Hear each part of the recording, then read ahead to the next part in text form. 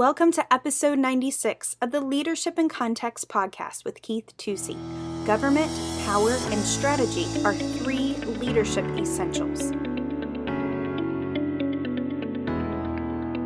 Hi, this is Keith Tusey, and welcome to Leadership in Context. So glad you could be with me, and I trust this time together will be encouragement to you.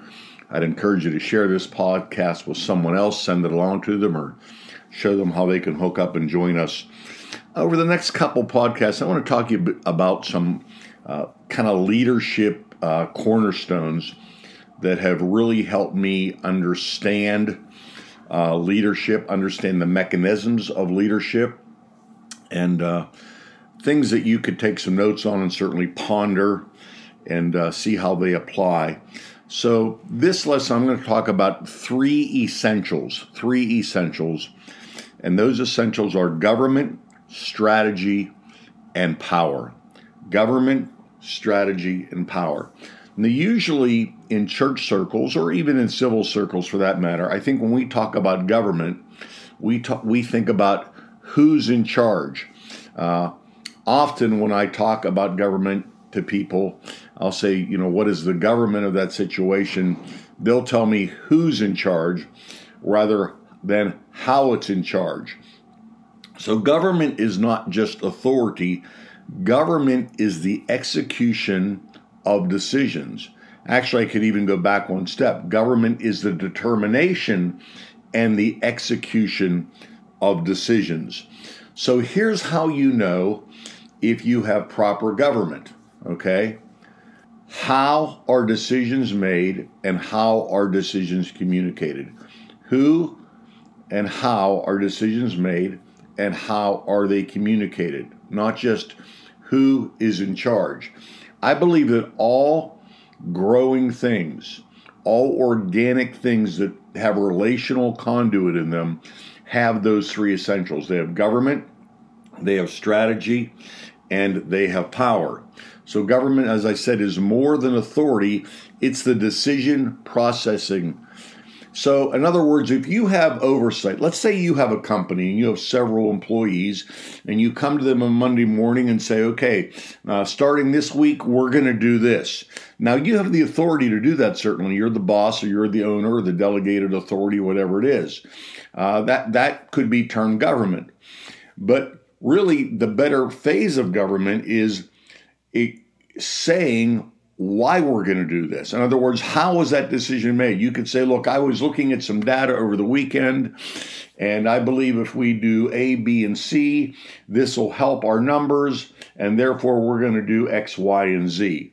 That's what good government looks like. Not just who has the authority to make decisions, but how are they making decisions? How does a person have input into that decision making? If you're very insecure, you're going to be threatened by anybody giving you input on that decision making. If you're more secure and you're looking for the best answer, there's going to be avenues. So if I'm in charge of something, if I'm the final authority on that thing, and there is a process whereby other people can feed me information, that's going to be a healthy government situation. So again, government is not just the final authority, it's how that authority is being executed. How are the decisions being made? And then, honestly, how are the decisions being communicated?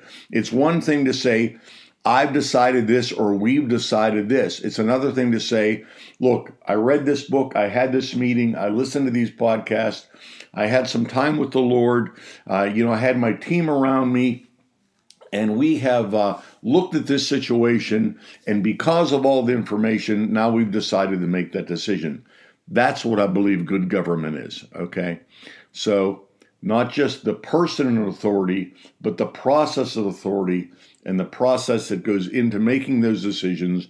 And see, when that happens, the synergy of that is people know at what level they can plug information in. In other words, they don't have to have an authoritative position to walk up to you and say, oh, here, I read this article, or here's some information that might be helpful to you. because now they understand how decisions are being made. Have you ever been in a situation and somebody makes a decision and you scratch your head? Like, how did they make that decision? And it might even be a good decision, but you still don't know how it was made. So government is really key to anything growing, anything multiplying. If you don't have this, you won't be able to multiply something. This affects your family, your business, your church life, everything you're doing. The second part of this is power. It's government and power. Now, when I'm talking about power, I'm not talking about force. I'm talking about understanding what are the things that move your ministry, your family, your organization, your job, whatever it may be. What is the power base? What tangible ingredient do you bring to that, or does it bring, that makes it able to move forward? Let me give you an illustration. Years ago, I lived in a little town, Ligonier, Pennsylvania, great little town. And in that town were several tractor dealers. It was a very nice little town. It was on the outskirts of the farming community. And so there were several tractor dealers. And I kind of observed these, and had some interaction with them because I had a piece of property and ended up buying a tractor and, so on and so forth. And I noticed that one of the tractor dealers, he was built on the main highway and had a showroom and everything. And, his power was all about the location they had. It was definitely the easiest location to find, without a doubt. Unfortunately, if you needed something fixed, he was probably not the guy to go to. Their service was not so great. But there was another guy who, they were not too much out of the way. It was an older place, but, you could actually get things fixed. You could get the parts you ordered. If you needed a little service bulletin, if you needed to ask somebody, hey, how's this work, or what happens there, how do you take this apart? There was actually somebody that could answer your questions. And so just standing back and looking at it, it occurred to me that their power base, the thing that made people go to them, the thing that made people want their services, was that they were really good at service. Yeah, they sold new things, for sure. They offered a service that the more pristine and clean and, up-to-date dealer with the glass windows and the tractor sitting on the showroom floor, they offered a service that was better than it. That was their claim to fame. They weren't competing with this guy's location. They weren't competing with his showroom, nor did they try. But they were really good at service, and I think they understood what that meant. And that meant that they put their resources into service. They had better service personnel. Then there was another guy that was really kind of out of the way, and he wasn't so much interested in either. You say, well, if he wasn't interested in location, he wasn't interested in service, what was he interested in? Just price. Just price. He had very little overhead, very little as far as payroll and employees and things of that nature. But if you just wanted to save a buck, okay, if that was your chief goal, if that's what you were trying to do, then gee whiz, he was your guy to go to. So that was their power, okay? So when you look at your company, or you look at your own life for that matter, when you're analyzing your assets as a person, what is your power base?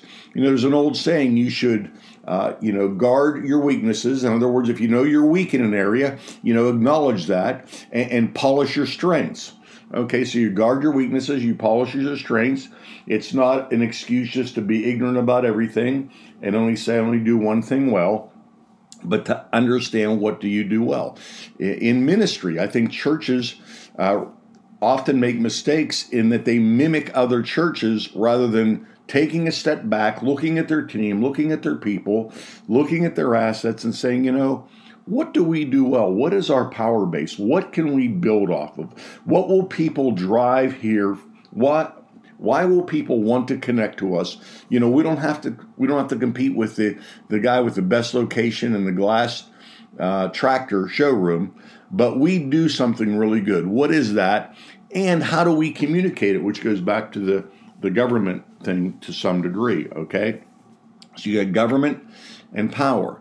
And then the third thing is strategy. The strategy should match your government processes, and it should match your power base. In other words, my strategy is my plan to accomplish my goal, right? If I'm going on a trip, I'm going to have a strategy of getting to that destination. So that strategy should match, if I'm taking a boat, that's one power base. If I'm taking a plane, that's another power base. If I'm driving, that's another power base. Those are means to get in there. So my strategy would match that. How much time is it going to take? How much money is it going to take? Am I going to need to, rent a trailer to go with me on that thing? So that's the strategy. Those three categories are very interesting. And if you just dissect a little bit about what you're trying to do, if you feel like you're really hitting it in some areas, but yet you're not producing fruit in that same area, even though there's some positive things, just take a step back and look at those three things: government, power, and strategy. I believe those are three essentials for any living thing, especially that's going to reproduce itself. Hey, this is Keith Tusey. It's been great to be with you for Leadership in Context. Today, Keith began a discussion on the three leadership essentials: government, power, and strategy. Government is the determination and execution of decisions. Power is the understanding of the tangible ingredients that create forward motion, and strategy is the plan to accomplish the goal. Thanks for listening this week to another episode of Leadership in Context with Keith Tusey. Join us next week as Keith continues to put leadership truths in the context of the local church. As always, subscribe, like, rate, and share our podcast. For show notes or to ask Keith a question, email podcast@innerpastors.com. If you would like more information, you can check out our website, find us on Facebook, or follow us on Instagram @innerpastors. See you next week.